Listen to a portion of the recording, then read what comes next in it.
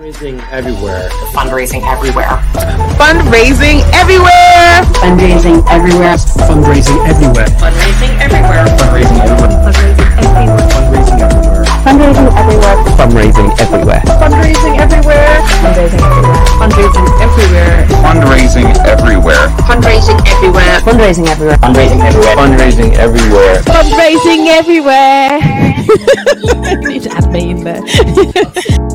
Welcome to the Fundraising Everywhere podcast. It's great to have you here. This summer, we're taking a look at some of your favourite Fundraising Everywhere sessions from our on-demand library, available to you on the Fundraising Everywhere podcast for free. We'll be taking a look at TikTok, behavioural science, fundraising strategy, legacies and more. If you missed a previous best of session, head to wherever you listen to your podcast to find a previous episode. And if you want to see what else we've got coming up at Fundraising Everywhere, head to our website. Now, on to today's episode. Enjoy! Hello, you're all very, very welcome. Thank you for joining us today for this free webinar where we'll be talking about all things legacy fundraising, specifically top legacy fundraising strategies from scientific research. We are revisiting this session from Dr. Russell James because it's fantastic. Dr. Russell James is really great, published author, loads of published research on legacy giving and around fundraising, and some really, really great stuff in this session. So we're going to be here, and we've also got a few experts here live with us to chat. We'll get into that in a second. First of all, I just want to welcome everyone. If you've never been to a Fundraising Everywhere event before, then you're very welcome. Thanks for coming here. If you're returning, then hello, nice to see you again. And if you're a member, if you're a Fundraising Everywhere member, then special shout out to you. You know we love you, so I always like to give you a special shout out. If you haven't been here before or you've forgotten how things work, you will see the chat box there just to the side of me. Why don't you go ahead and test out that chat box? If you want to put in perhaps your name and perhaps where you're tuning in from, that would be great. Because I really want you to get the most of this session. Do throw your questions into that chat box at any stage throughout the webinar. We have a few people in the chat box who will be there to answer, and then we'll have a live Q&A after the main session here, where we will try to get through all your questions. So I can see people are beginning to use the chat box. So hello, Daniel. Hello, Elaine from Scotland. We've got Chrissy here. Mandy, hi Mandy, a few more people tuning in. Great. So yeah, if you haven't used the chat box, do say hello. It's always nice to see some friendly names and friendly faces in there. And do throw your questions, because live joining us today, unfortunately, I suppose mainly because of the time difference, Dr. Russell James will not be able to join us from the United States. But we do have the fantastic Dr. Claire Routley and Ashley Rowthorne here live with us. They'll be floating around in the chat box. They'll be answering some live questions on screen with us later. Dr. Claire Routley is amazing. Claire is my go-to person for legacies. I think she's just one of the greatest in the world. And I cannot gush enough kindness on her. Ashley's okay as well. No, Ashley is amazing, of course, as well. Ashley is coming to us from Legacy Futures. And Legacy Futures are our partners for the Legacy Summit that is coming up. Now, if you don't know about this, the Legacy Fundraising Summit is our bigger conference, our bigger virtual conference, which is happening on 16th of February. And we really, really hope you will join us for that. You can purchase tickets. You'll see a button underneath me. You can just click on that button and you'll be able to purchase tickets either during the event or right after the event. We've got loads of great sessions at that, loads of amazing bonus resources. And it's about 3 hours across 2 rooms of amazing content all around legacy giving. So if you're into legacies, if that's your thing, if that's your buzz, if that's your hang, as they might say, if you're a Limmy fan from Scotland, then do book and join us for that, okay? Right, let's see who else we got before we start. I see Katie, I see Helene, Katie, different Katie, Jenny, Brian. Great. Okay, cool. So the chat box is working. Everyone's here. As I said, throw your questions in there because the fantastic Ashley Rowthorne and Claire Routley will be there to answer questions throughout or after this session from Dr. Russell James. Will be coming back on screen to answer those questions. So do make the most of it. Throw in your own questions, queries, and there's always helpful people in the chat box as well. You know, not just the speakers, the other attendees. Everyone's great at sharing their own experience, their own successes, their own failures, and we can all learn from each other. And that's the point of this, isn't it? But I just want to say thank you one more time for joining us. And we're going to head straight across now to Dr. Russell James before we come back for a live Q&A. So over to you, Russell.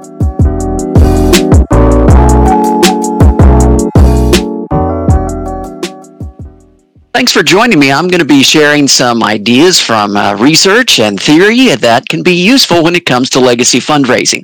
But first, we're going to start with a little bit of theory. No, this isn't just your penalty for asking a professor to come speak. It's actually going to be somewhat useful. If you understand a little bit of the why behind how people make these decisions, it allows you to be a bit more flexible in which methodologies that you choose to use.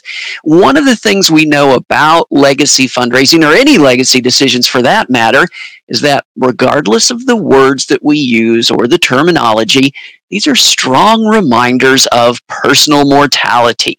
And it turns out there's an entire field of experimental research that's devoted to the question of how does it change people's values and preferences when you remind them that they're going to die. I kid you not, this is a real thing. It's called terror management theory. And because of it, we have literally hundreds of experimental results that show us how people respond when we remind them of their mortality, such as talking about their estate planning. And for most people, most of the time, those responses fall into one of two categories. We've got the first stage response, which is avoidance, simply staying away from those death reminders. And the second stage response is called the pursuit of symbolic immortality, where people are looking at how some part of their identity, some part of their family or achievements or life story will continue on after them. So in estate planning, legacy planning, avoidance, well, we know what that looks like. Oh, I'm going to put off that will planning until later. But we also see the importance of symbolic immortality, where we use permanence and permanence-related language to describe the impact of those gifts. So let's talk about some things we know from research. One of the things we know, and this relates to the avoidance response, is, frankly, if you want to have a larger audience, don't lead with death. In other words, a lot of ways that are most effective at communicating information about legacy giving don't necessarily lead with strong death reminders. We can talk about tax smart ways to give, and one of those tax smart ways can be giving through your will. We can talk about various other topics, and along the way, mention the death related topic. So how might we actually literally ask another human being for a gift and a will? Well, if that makes you nervous, one of the softest, simplest ways to do that is through what I like to call the 4S methodology. That's for 3 stories and shut up. What might this sound like? Well, I'm here at Texas Tech University, and suppose I was a fundraiser and I was talking to you about leaving a gift. At some point in the conversation, what's going to come up is, so what's new at the university? And I might say something like, well, we're really excited about our new basketball coach doing very well this year. And so that's going well, and lots of new construction on campus. You know, we're over 40,000 students now, if you can believe that. If you come in the west side, you'll see where those buildings are. Oh, and Mary Smith did a neat thing. Now, did you know Mary? She graduated 2 years before you. No? Well, Mary spent her whole career helping other people get their finances in order, and she recently signed a new will that one day will create a permanent scholarship for our financial planning students. That's the 4th step. You take a drink, you give them a chance to respond. If you've reached somebody at a point in their lives when they're interested in continuing this conversation, you've been able to give them that opportunity to continue it. But notice you didn't lead with death, you led with other things, and along the way mentioned the death-related story. On the other hand, if you've reached somebody at a point in their lives when they're not interested in continuing that conversation, you've actually accomplished something very important. You've been able to share a story about another living donor who has included a gift in their will that reflects their life story. And having tested lots of messages to see what's most effective at shifting people's attitudes about leaving a charitable gift in a will, it's actually that, sharing stories about people like them who have included a gift in their will that reflects that person's life story. Another great example of the difference between the response you get when you lead with death versus not leading with death. I was working with one large organization, and they decided they wanted to go after gifts and wills, and they were used to doing these mass appeal letters. So they sent out a mass appeal letter, and it very strongly led with death. It had the standard response card options of, I've already included your organization with a gift in my will, or please contact me about my upcoming death. Well, that's not exactly the phraseology, but you and I both know that's what it means, right? So the point is, they sent out 35,000 of these very strongly leading with death appeal letters, and they got back 0 cards. Now, for those of you that don't do this sophisticated econometric analysis like I do in my work, I can translate that for you. That's not a very good response rate. But here's the important part. That same organization a bit later decided to do a one-page survey asking about how the donor got connected with their organization, mentioning various projects, asking the donor to rate the importance of those different projects, and then along the way mentioning that people like to support our organization in a variety of ways. Which of the following have you done or might you consider doing in the future? And that included a gift of cash or by credit card, a gift of stock shares, a gift in a will in honor of a loved one, and gift of real estate, other examples. The important part is they were actually asking for the exact same information. Have you included us in your will, or are you interested in doing so? When they sent out this survey, not leading with the death questions, but just including those towards the end of the survey, they got back a 22% response rate. Now, that's the same organization that sent out 35,000 letters and got nothing back when they led with death. But when they lead with something else, the response rate is much higher. In fact, a year later, they resent to those folks that didn't respond, got another 18% response rate. So again, not leading with death. And we know this from experimental research. For example, in one set of research looking at how do you describe an annuity in a way that makes people want to purchase it, it turns out that people are much more interested in purchasing an annuity that pays a certain amount each year you live, but they're much less interested in purchasing that annuity if it pays a certain amount each year you live until you die. So the idea is whenever we use that death language, we're going to get that avoidance response. And when we get that avoidance response, people will be less interested. Now, the second thing to keep in mind is we want to emphasize lasting social impact that results from the gift. This is very powerful because once we get beyond that avoidance response, the second stage response is pursuit of symbolic immortality. So anytime we can offer opportunities with permanence, that might be a scholarship or a professorship or a lectureship or anything that has that sort of permanence in it, it's going to be very attractive. But it turns out just changing our words makes a big difference. In one published experimental study, there were two sets of groups. One was reminded of their death before they made a charitable decision. The other wasn't. Everybody had the same opportunity to give to a poverty relief charity. However, for half of them, it was described as meeting the immediate needs of people. And for the other half, it was described as creating lasting improvements that would benefit people in the future. So here's the weird thing. For people who weren't reminded of their death, they gave 2.5 times more if the charity was described as meeting the immediate needs of people. But if people had been reminded of their mortality first, those results reversed, and now they gave almost 3 times as much if the charity was described as creating lasting improvements that would benefit people in the future.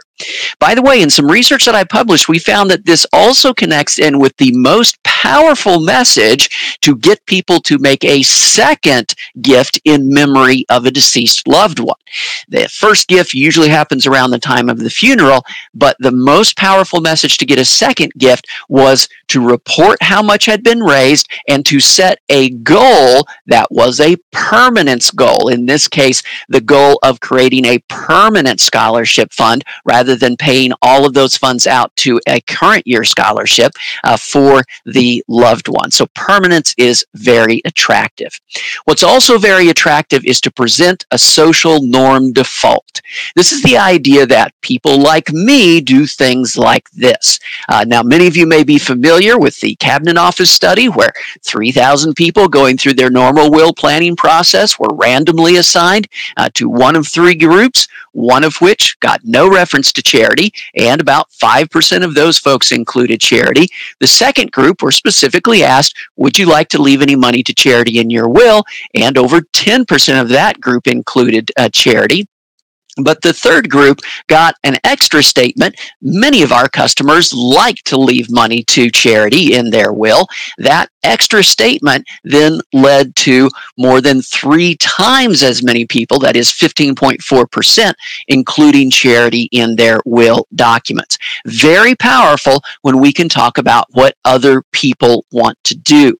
We also tested that in the US, and one of the most powerful ways to describe a gift in a will is to begin with the phrase, many people like to leave a gift to charity in their will. And that bumps up the interest.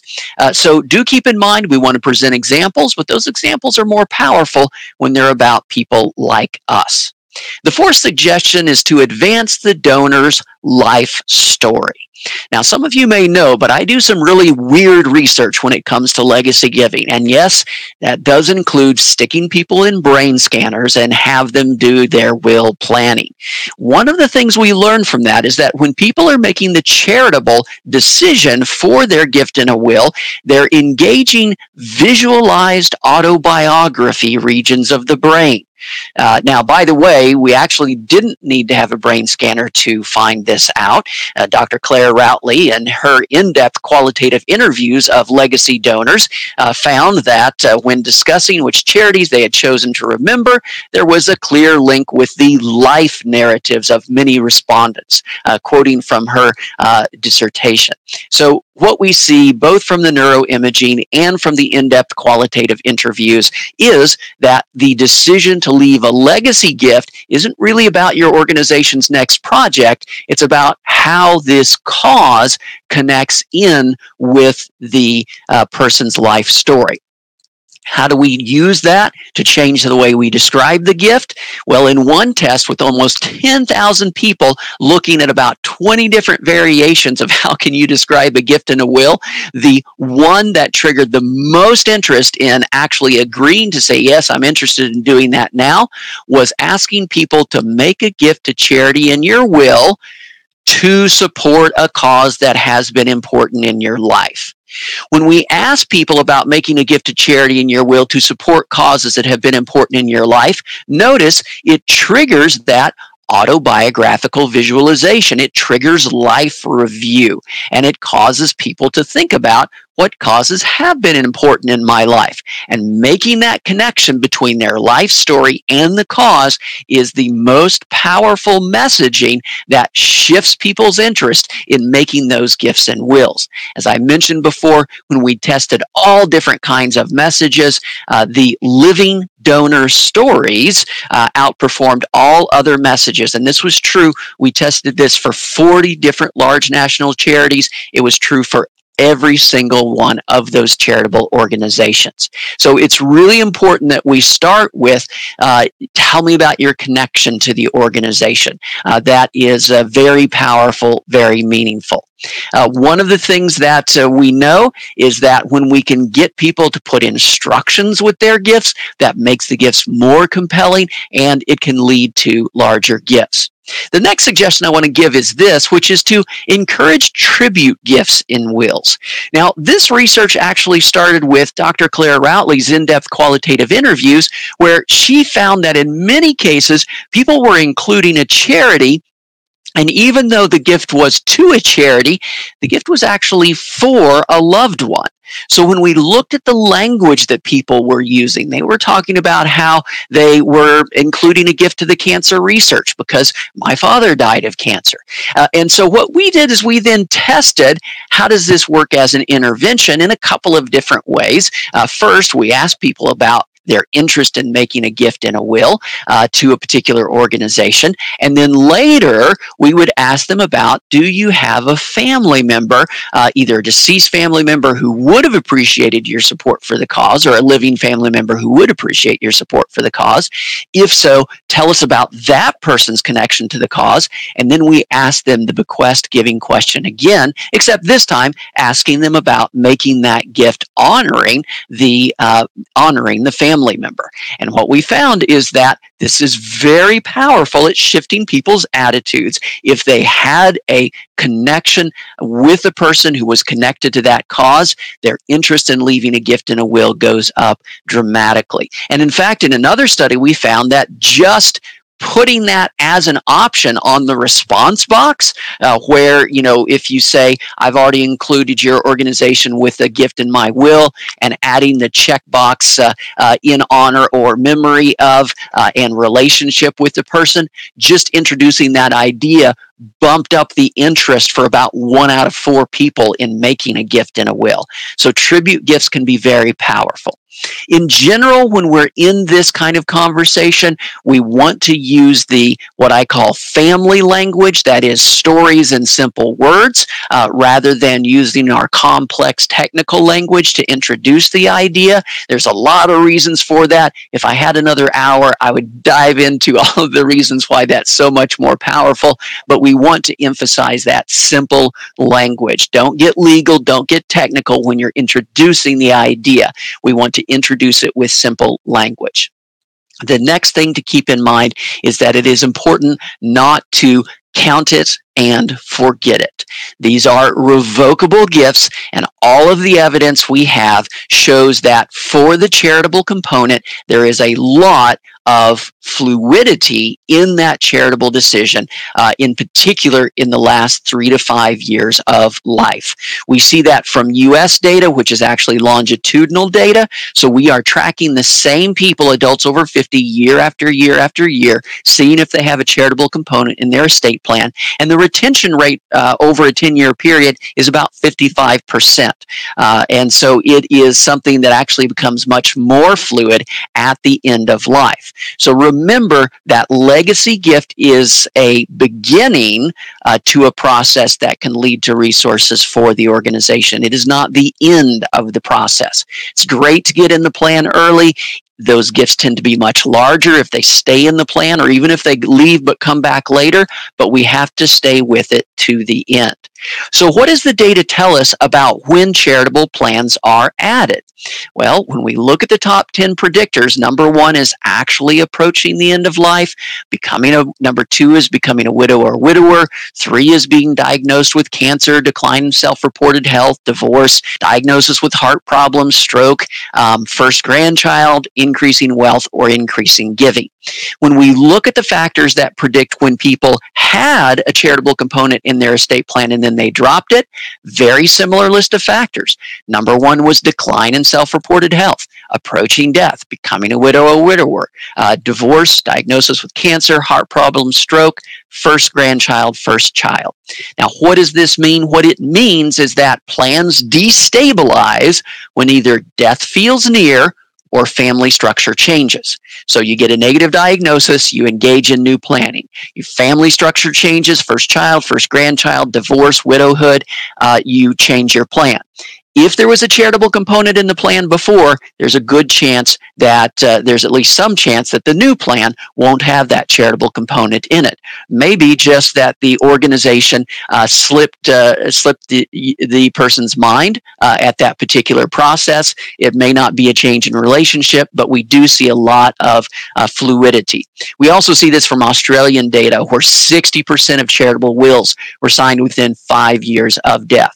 Here's the most important thing to remember. Of those people who are actually going to transfer dollars to charity at death, we can go back and look at their lifetime giving. And if you go back 10 to 15 years before they died, most of them were substantial donors, a lot of them even volunteers, but in the last 3 to 5 years, most of them were not doing those things. The problem is so many organizations go radio silent right at that most critical moment of decision making, because they communicate based strictly upon recency of donation. So if I could offer you any advice, the last piece of closing advice is do not do this.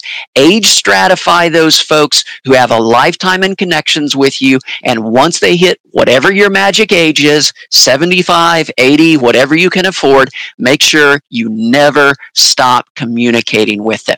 Always stay in front of them, because it is a very powerful trigger as to whether or not they're going to remember you when they sign that final document. Well, that's the end of my time. I hope some of this has been of interest to you, and always happy to share. Please do connect with me on LinkedIn. I share all my stuff for free, and happy to do that anytime. Thanks so much.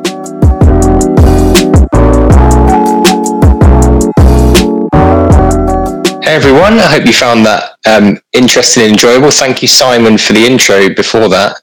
It's very true. Dr. Claire Outley is the true expert, and I'm just here to kind of make up the numbers. So I thought I'd play the chair role. I've seen that video a few times actually, and every time I see it, there's so much to kind of learn and unpack.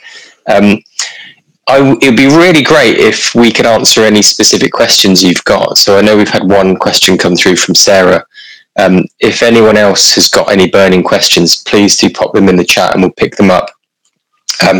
Just while we give you a couple of minutes to think of those questions though, I just wanted to let you know about a brand new bursary award that we have launched at Legacy Futures in January. We're open for applications, and it closes at the end of March. There's loads of time, but basically if you're looking to invest in yourself or in your organization to grow in legacy giving, then check out our bursary awards. You can find out about them on our website, which is legacyfutures.com. We have 3 awards. So we have the Crispin Ellison Award, which is investing in people that work in the area of legacy administration. This is in memory of one of our former directors, and we'll be funding 2 people with training from the Institute of Legacy Management up to the value of £1,000 each. So you can complete your certificate in legacy administration or your diploma in legacy administration. Our second award is our Legacy Future Leaders Award, and this is investing in people that have kind of recently joined the sector. So if you're new to a gifts and wills or an in-memory role, and you've been doing that for less than 3 years, you can win a place in a mentoring program, which Claire is part of, as well as Kate Jenkins, who's our in-mem specialist. And we'll be taking 3 people through that program. And then the final award, which is specific for charities outside of the UK, we've got an international bursary. So if you're a charity not based in the UK but based anywhere else in the world, and you want to grow with gifts and wills or in memory giving, you can enter that one. So it's all free to enter. I'm pleased to encourage you to do that. So Claire, before we pick up a couple of questions, you made a really good point. You can kind of summarize all the motives in like 3 kind of simple ways. Do you want to just tell us a bit about that? Yeah, so often, when we're explaining what people's motivations are to leave a legacy, we talk about looking backwards, then looking around you and looking forwards. And I think in his discussion, Russell covered all 3 of those areas, but I can see in the chat there's quite a few people asking for copies of the video to watch again, because I know there's so much information in there, isn't there?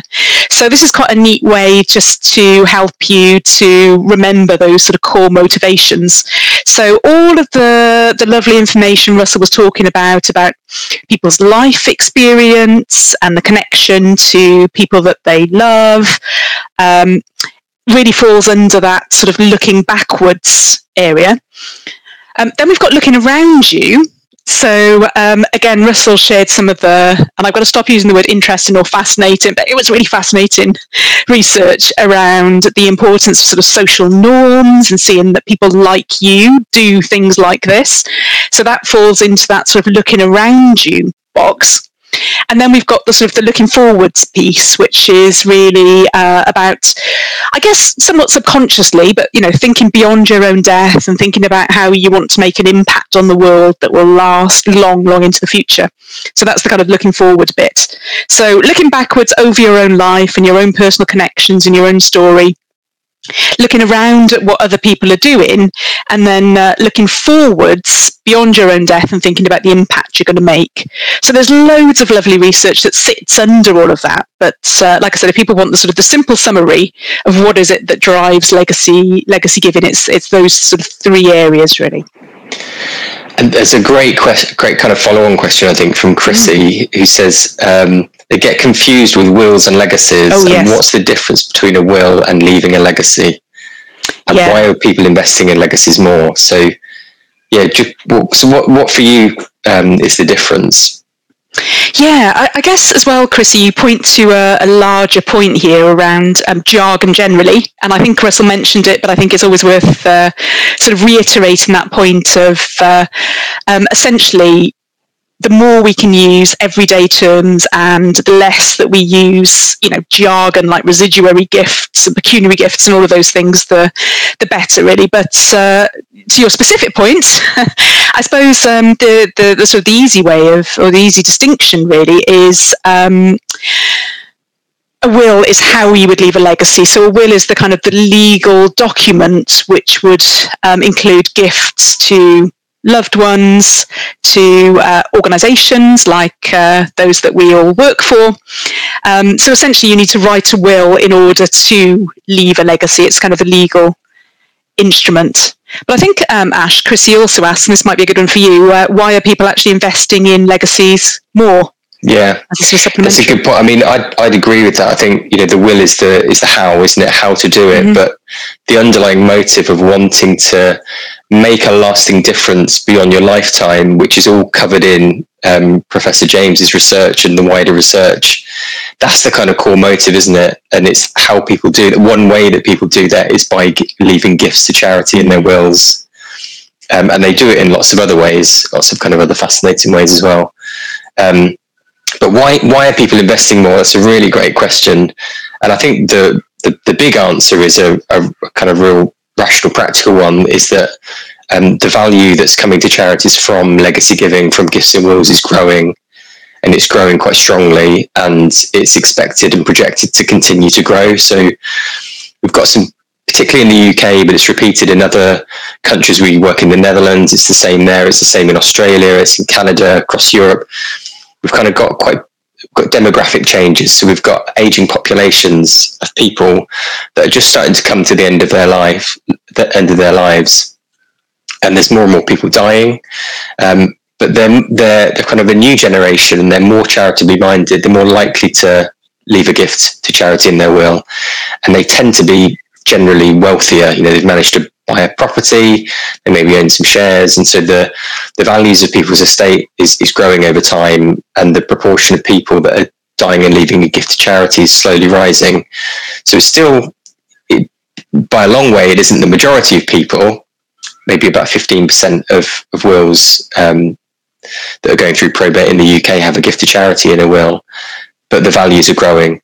And I think what we're seeing is we're seeing the overall total value of gifts and wills rise. So at the end of last year, end of 2023, we think around about £4 billion was given to charity, which is a record amount. But we think that's going to double over the next kind of 20 years or so as this kind of generational change happens and people start giving. And they're giving to really different charities and causes as well. And I think a real opportunity is we're seeing that historically maybe legacy giving tended to go to a few really big charities. But now we're seeing thousands and thousands of smaller, local, different kind of cause areas benefiting. So I think that's the real reason why people are investing more in legacies, is because there's a real opportunity. And I guess it's a moment in time, this kind of generational change, these people that are coming to the end of their life, starting to think about making wills, thinking about including gifts to charity, and are going to be doing that now. And we'll see that kind of play through over the next, kind of 20 years or so. So I think it's an exciting opportunity. Brilliant. So a great question from Beth Claire is, lots of particularly smaller charities may not have lots of money, lots of budget to do. So what can you do that doesn't really cost anything? How can you get started?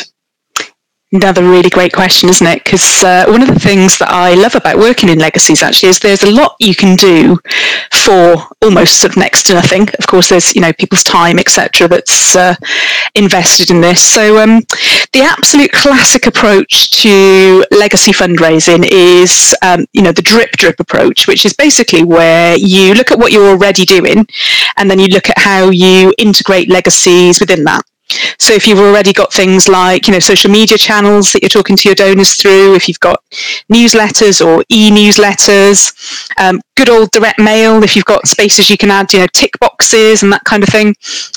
So I'd say that's a great approach, obviously, when you've got relatively limited budget, but it's also great from a sort of slightly more strategic or theoretical perspective as well. So you heard Professor James there talking about don't lead with death, that if it's sort of very, very obviously death related, it'll turn people off. So actually, if people are just reading a great story about some brilliant work that you've done, and then you happen to have a line in there that mentions that, a big chunk of that was funded to a legacy, obviously you're not leading with death, you're talking about the work and the impact.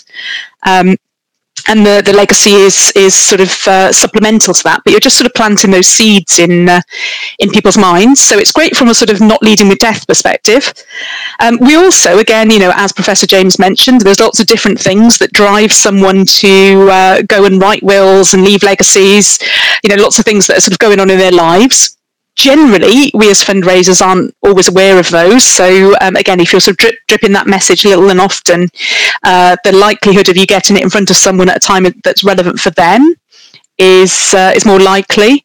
And I think the other thing it does as well, which again speaks to Professor James's point on sort of normalising legacy and making people think that people like them can do this. Again, it just helps to make legacy seem like a normal thing to do, that people that support your organisation, lots of those people will do it. So, as well as being a sort of cheap and cheerful way of promoting legacies, there's also, good reasons that is the sort of the classic approach. So I would say start from thinking about, okay, what are we already doing and how do we sort of slip legacy in there? But is there anything else you would suggest on that one? No, I definitely agree with that. And I think I think we need to start. Firstly, just start by talking about it. Often, people, maybe supporters, haven't really thought about it because actually it isn't something that we've mentioned. So, it is start to kind of use it in the general communication, letting people know that it's one of the ways that people can give if they want to support us. You can make donations, people leave gifts in wills, people do other things and kind of make it normal and part of the way that people give. But I think to take it a step further is, and I don't think this doesn't cost money, but it takes time, is to really think about, articulate and communicate your vision.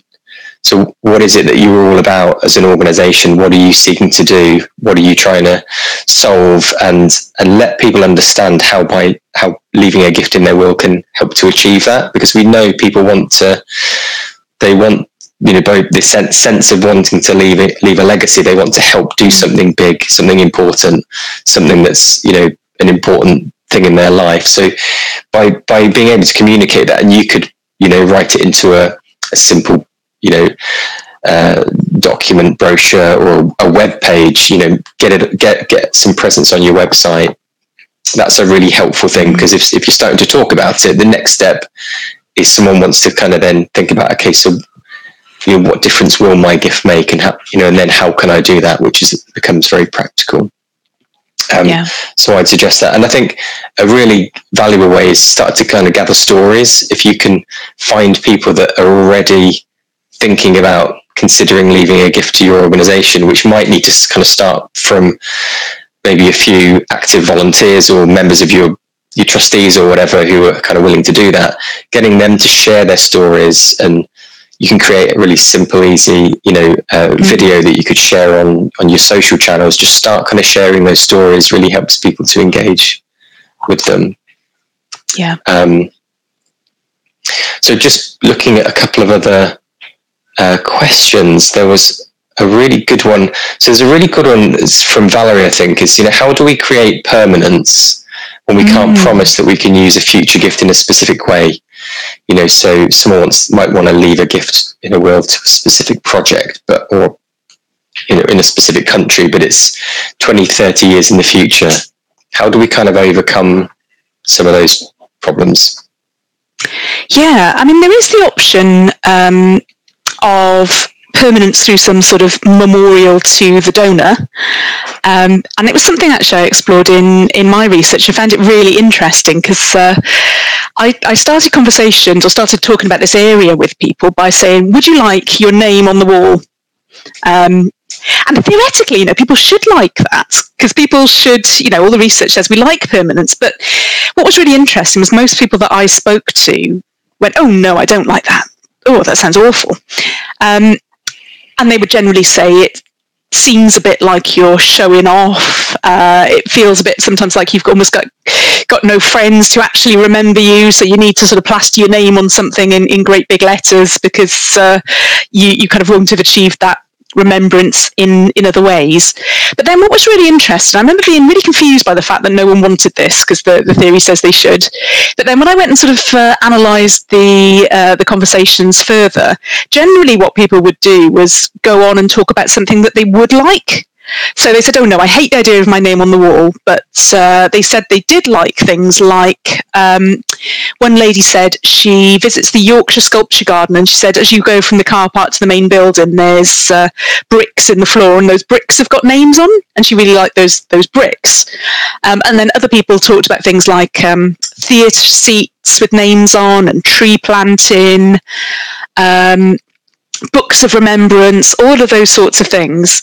And I thought, actually, what's really interesting is they don't like the idea of their name up there in lights, sort of thing, looking like you're showing off.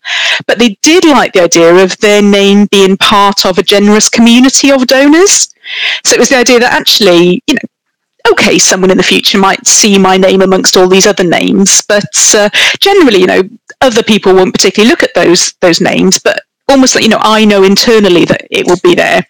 And again, it's not sort of positioning me as an individual who's, as we said, showing off in some way. It's actually positioning me as part of this community, which actually, again, ties into some of the research that Professor James was talking about. Again, the importance of feeling like you're part of a community. So as well as thinking about, I suppose, the work you do and how that work can provide that sense of lasting impact, you can provide a sense of permanence through memorials as one option. But I'm sure you've got some thoughts on that one as well, Ashley. No, I think they're great examples, actually. I think I've actually been to the Yorkshire Sculpture Park and seen that, and you wouldn't actually know when you're walking it. I think it's like a cast iron walkway, but in it, it just looks like a pattern, but you look closer and it's different people's names. So I guess the public wouldn't know it, but you would know it. Yeah. And often it isn't. Yeah, and it's not even necessarily for you. Often for yourself, it can, in memory, is a really strong motive, isn't it? So it could be your mum or your dad or your granddad, and actually knowing that they're kind of immortalised in some way is in probably a place that's got a real personal meaning to you. Yeah. And a couple of other charities that do it really well. The RNLI have got a product that's called Launch a Lifeboat, and you can essentially pay to have a loved one's name written physically on one of their lifeboats, and they're quite small little names, so they can fit a lot of them on. There's probably thousands and thousands on it, but you know that your gift and the thing that you're doing in memory of your loved one can go on and do something amazing. And every time it's launched, you know it's potentially saving someone's life. And guide dogs have a really nice offer for when somebody has died and then left a gift to the charity in their will. They offer the family the chance to name a puppy in their memory, and then they keep in touch and they let them know how the puppy's training's going and where it's gone to and the difference it's making. So I think this is just picking up a question that's come from Christine. What do donors respond to? And I think that is one of them. Knowing that, I guess, your gift is going to make a difference. The kind of impact, seeing the impact of a gift, which often isn't easy from a legacy point of view because it's in the future and you don't get to see it yourself. Yeah. And I guess to Valerie's point as well, as in terms of perhaps more of the work that you're doing, it's often about sort of presenting that big vision for the future, and that's that you will hope to achieve, but probably won't have been sort of ticked off in 20, 30 years. So it might be less about building a school in a particular country, but actually more about the idea that your gift will help every child to have the best education that they possibly can. I'm sure you can express it a bit more elegantly than I just did there, but it's really sort of pointing to that big vision I think you're trying to achieve, rather than necessarily the kind of the nitty-gritty detail. And again, I don't think, unless I missed it, Russell talked about this specifically, but there is wider research out there that essentially says when we're thinking about the much longer term, we do tend to think in a more visionary way than we do when we're thinking about giving a gift today. So I think that's maybe one way as well of helping that sort of create that sense of permanence. Just picking up as well on Christine's question around what works. So we did a piece of research a couple of years ago now, wasn't it, Claire, where we mystery shopped the top 100 charities legacy. Well, we kind of posed as an inquirer, so we would say we're interested in leaving a gift to your charity, can you kind of send us some information? I think the big one, which everybody can do, and actually is hugely overlooked, is just get the kind of basics right. Yes. If somebody comes to you and says, I'm interested in doing this, respond to them. I think a third of those charities just ignored us, didn't come back to us.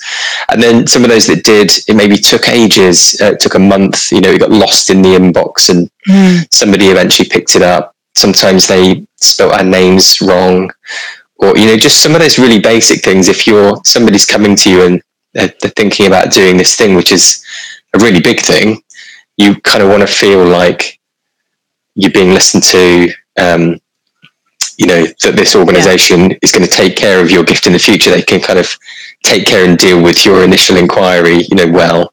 Yeah. And then I think going on from that, we summarised it in it was kind of 5 I's, weren't there, Claire, that were really important. I'm forgetting what this is going to be a test. It was like information, inspiration, integrity. Yeah. And a couple one of them of was getting the basics right, but an I, and I've forgotten which I we used for it. But yeah. So just looking at a couple of other questions. Should I chip in with just a thought on Christine's while you're doing that, Ashley, on the stewardship piece? Because you say, what do people respond to when it comes to stewardship? And we have done some work in this area, actually, and it does tie in with wider research results as well. But, the big thing, I think, that's come out, and every project that we've done that's involved an element of trying to understand what people want when it comes to stewardship, is really being treated like an individual. So it was that sense of, I'm not just a number on a database. I am an individual who's sort of valued as an individual person, and it feels like I've got a bit of a personal relationship with somebody, and it was things like, I guess it goes back to Ashley's getting the basics right in a way, but it was things like, if I write a little note on the bottom of my donation form, sharing something really important, like, my husband died of this disease or whatever it might be, that I don't then get back a sort of bog standard thank you letter that doesn't acknowledge that comment. People, what they disliked was the sort of thing that makes them feel like a number on the database, and then, as you might expect, I suppose conversely what they liked were just those almost like, again, not expensive things, but little magical moments where someone sort of showed that they'd heard them and they'd listened to them, and they added a little note, or they sent them a personal email. It's just those little things that, I guess, to some of the other questions that are about, what to do with limited budgets, it was almost that, showed someone actually valued them as a person, as opposed to, necessarily getting a big shiny pack. It was, being seen and appreciated and making a personal connection with somebody. Yeah, that's a really good point. I think from the research we've done in stewardship as well, is that not everybody necessarily wants it or wants it in the same way. Some people just maybe need some practical help. They're making their will. They want to know, that it's done in the right way, that they've got maybe the right wording to put in, and then that's it. Others kind of don't even want to have any contact with the charity because there's a sense of, well, this is a private matter. I might change my mind. I don't want to feel almost like indebted to you if you know this, but there are a proportion of people who really do want the charity to know, and they want to be engaged, and they want that kind of long-term feeling of like connection and relationship. And it's so you kind of need to give people the opportunity to like hand raise and let you know really what are they looking for from their ongoing stewardship relationship, so that you can tailor that to them and make it right for them. There's a really good question from Leona, which is, I guess it's getting into kind of strategy of who should target audience and who should you be reaching and engaging. So if you've got some budget, should you be spending it on kind of external facing campaigns where you're reaching, I guess, the general public, or should you be focused on your warm supporters? Oh, yes. Do you know, my immediate reaction to that is, if I had limited budget, I would go with my warm supporters, because I think, like many other areas of fundraising, you know, it's always more sort of cost effective to focus on people who are warm to you. But again, linked to Russell's point about how fluid legacies are, and I think he mentioned his research that said something like the 10-year retention rate for legacies is about 55%. And I know in the UK, Legacy Foresight's research has shown something like only about 50% of people who say they will leave you a gift in the future ultimately leave you a gift. So in a way, I might even, you know, be controversial and narrow it down even further and say, you know, if my budget was really limited, I would actually really focus on stewarding those people who've already expressed an interest in legacies, make it even tighter. Just to go off on a small rant, and I think this is one that you agree with, Ashley. Shared rant. I mean, start close. You know, if you've got people that are already engaged, they're giving, whether that's their time or their money, then you want to be having a conversation about why they might want to consider a gift in their will as well. And I think often you can maybe go to the wider kind of campaign route, because maybe it might feel easier. You know, we can put something out on Facebook, or we can tap into a wider kind of campaign, but actually we need to engage those that are kind of closest to us, because they're definitely the best prospects first and foremost. I'd also say it probably depends on your cause area as well. Yeah. So if you're working for an organization that just does have general reach, and you think, you know, thousands, millions of people are touched by cancer, for example, then there's definitely an opportunity where you could, you know, go out and maybe start reaching, engaging. But I'd say once you've done that, but I totally would agree, there's different stages, and focus on those that are already have expressed some kind of interest in gifts and wills first and foremost, then those that are connected to your organization, and then maybe the wider world. It's probably the way to go. And we do know, don't we, Ashley, as well, you know, although my first reaction was absolutely, you know, go for those who are closest to you, we do actually know, again, from Foresight's research, that for a lot of charities, again, about half of the people that leave them gifts are not necessarily known to them, at least in data terms, don't we? So for, as Ashley said, you know, it'll vary by causal area, but we do know, you know, a lot of people get these sort of surprise gifts from people that I think that obviously there is a connection, but they don't always know where those connections are. So it's, I suppose, when you get into those outer circles, it's quite good to think about, you know, maybe people who have a connection that might not sort of be sitting there on your donor database. So again, you know, this has to be appropriate and done ethically, but maybe people who've used your services, the families of people who've used your services, you know, people in the local community, if you're an organisation with a sort of particular local presence. So I will not completely retract my first answer, but you know, we do know that those sort of the people that are a little bit more distant are also a good audience if you've got the sort of the time and resource to reach out there. So that's a good point. So there's a good question from Sarah, and I'll start by picking this up. So it's about virtual events specifically. Are they good for inquirers, pledgers, given that they're spread around the country? And I guess what should be in them is a talk from a chief exec or a specialist, right thing to do. So, I mean, I've personally held, not for a while now, but lots and lots of events, legacy events. And I think virtual events have kind of come, I think they were really a COVID thing when they couldn't actually get together with people. So lots of charities pivoted and started doing them online, and some of that has remained. I think the thing with events is there can be a really good kind of engagement and stewardship tool, especially for people that have already told you they've left a gift, or if they're thinking about it and they want to find out more. Or even for people that just may be open-minded.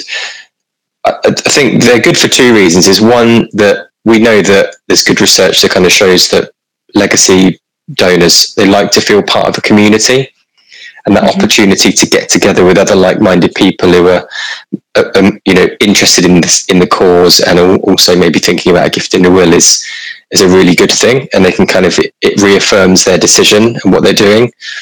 But also they kind of want to feel, because if they've made a decision to include a gift in the will to this charity, to this cause, then it's obviously something that's got a lot of personal meaning to them. They want to be able to get closer to it. So in the past, like the National Trust, great example, they've been doing events for years, but you kind of get special access to the property. You get to go behind the rope that is kind of out of bounds to everyone else. You get to meet the head gardener and kind of find and learn more about the cause. So creating those opportunities are great. I know from personal experience of doing it that there is a kind of point, especially for either you live too far away. So we would kind of find that if you were more than, I think, 30 miles or like an hour's drive from wherever the event was, people just didn't come. They weren't willing, they weren't able to travel.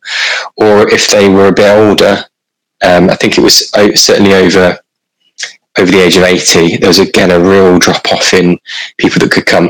So I guess virtual events, if people it does open them up. It makes it easier to potentially connect. Now, it's not for everybody, and I think you lose all that personal connection and engagement in a virtual setting than you would in an actual real place. But if it allows you to connect and reach with those people, then great. And then I think in terms of what you talk about, ultimately, again, people are really interested to just get to know the cause. What are you doing? So if the CEO is the right person to do that and communicate that, then great. But I don't think necessarily people are desperately looking for a talk from the chief exec. It might be that you've got a great medical research program and you want to get one of your medical researcher in there, even a PhD student or something who's maybe being funded by a legacy, so they can actually see the work in action. I think that's a really important thing to do. Any tips from yourself, Claire? Yeah, I can see a comment from Sarah in the chat actually saying you only had 4 people that actually came to an event. Do you know what though? One of the very best legacy events that I ever went to was a really small group. It was an open air museum that I was doing some work with, and they had a solicitor come and do a talk about updating your will. And then they took everyone sort of out of the main building to go to their store. As Ashley said, another example of sort of stepping behind the velvet rope and getting to see behind the scenes. But actually, the fact that it was a really small event worked well. I mean, obviously, it's not going to work if you've hired some huge hall and it feels like sort of 4 people shoved in a corner there. But it meant you had really great conversations with those 4 or 5 people we had at that particular event. So they were able to ask all the questions they wanted to, feeling very comfortable with the solicitor that was in the room. There was the walk over to the store where these particular objects were that they could look at, and again, just everyone was sort of chatting about their plans because, again, it was that sort of small, intimate environment. And afterwards, actually, a few of the people that were at that event went to that specific solicitor to update their wills. And obviously, a solicitor couldn't give, personal details or anything like that. But she did mention to the charity that a couple of the people that had been at the event had put the charity in their wills. So it was a small group, but it was, a really hugely productive group. So Sarah, I wouldn't necessarily see it as a bad thing that you've got a small number of people that you can have deep conversations with, because if 2 of those 4 put a gift in their will, then actually, if we're talking in very sort of stark return on investment terms, actually, then that's still probably a brilliant return. So small can be sweet. Yeah, I'd agree with that. it's always tricky getting a balance. I think you have to have a real strong hook. Why is someone going to come? And people want to. They don't want to feel like they're wasting your time, or you've spent lots of money on this thing and there's only 4 people there. But I totally agree with that. If those 4 people leave you a share of their estate, and that turns into, an average of what we know, £50,000 each, that's an incredible amount of money and opportunity. So I'm just looking at the time, and I know we need to wrap up. I'm sure there's more questions. I guess what we really would love to talk to you about is joining us on the 16th of February, where we'll be partnering with Fundraising Everywhere for the second Legacy Fundraising virtual conference.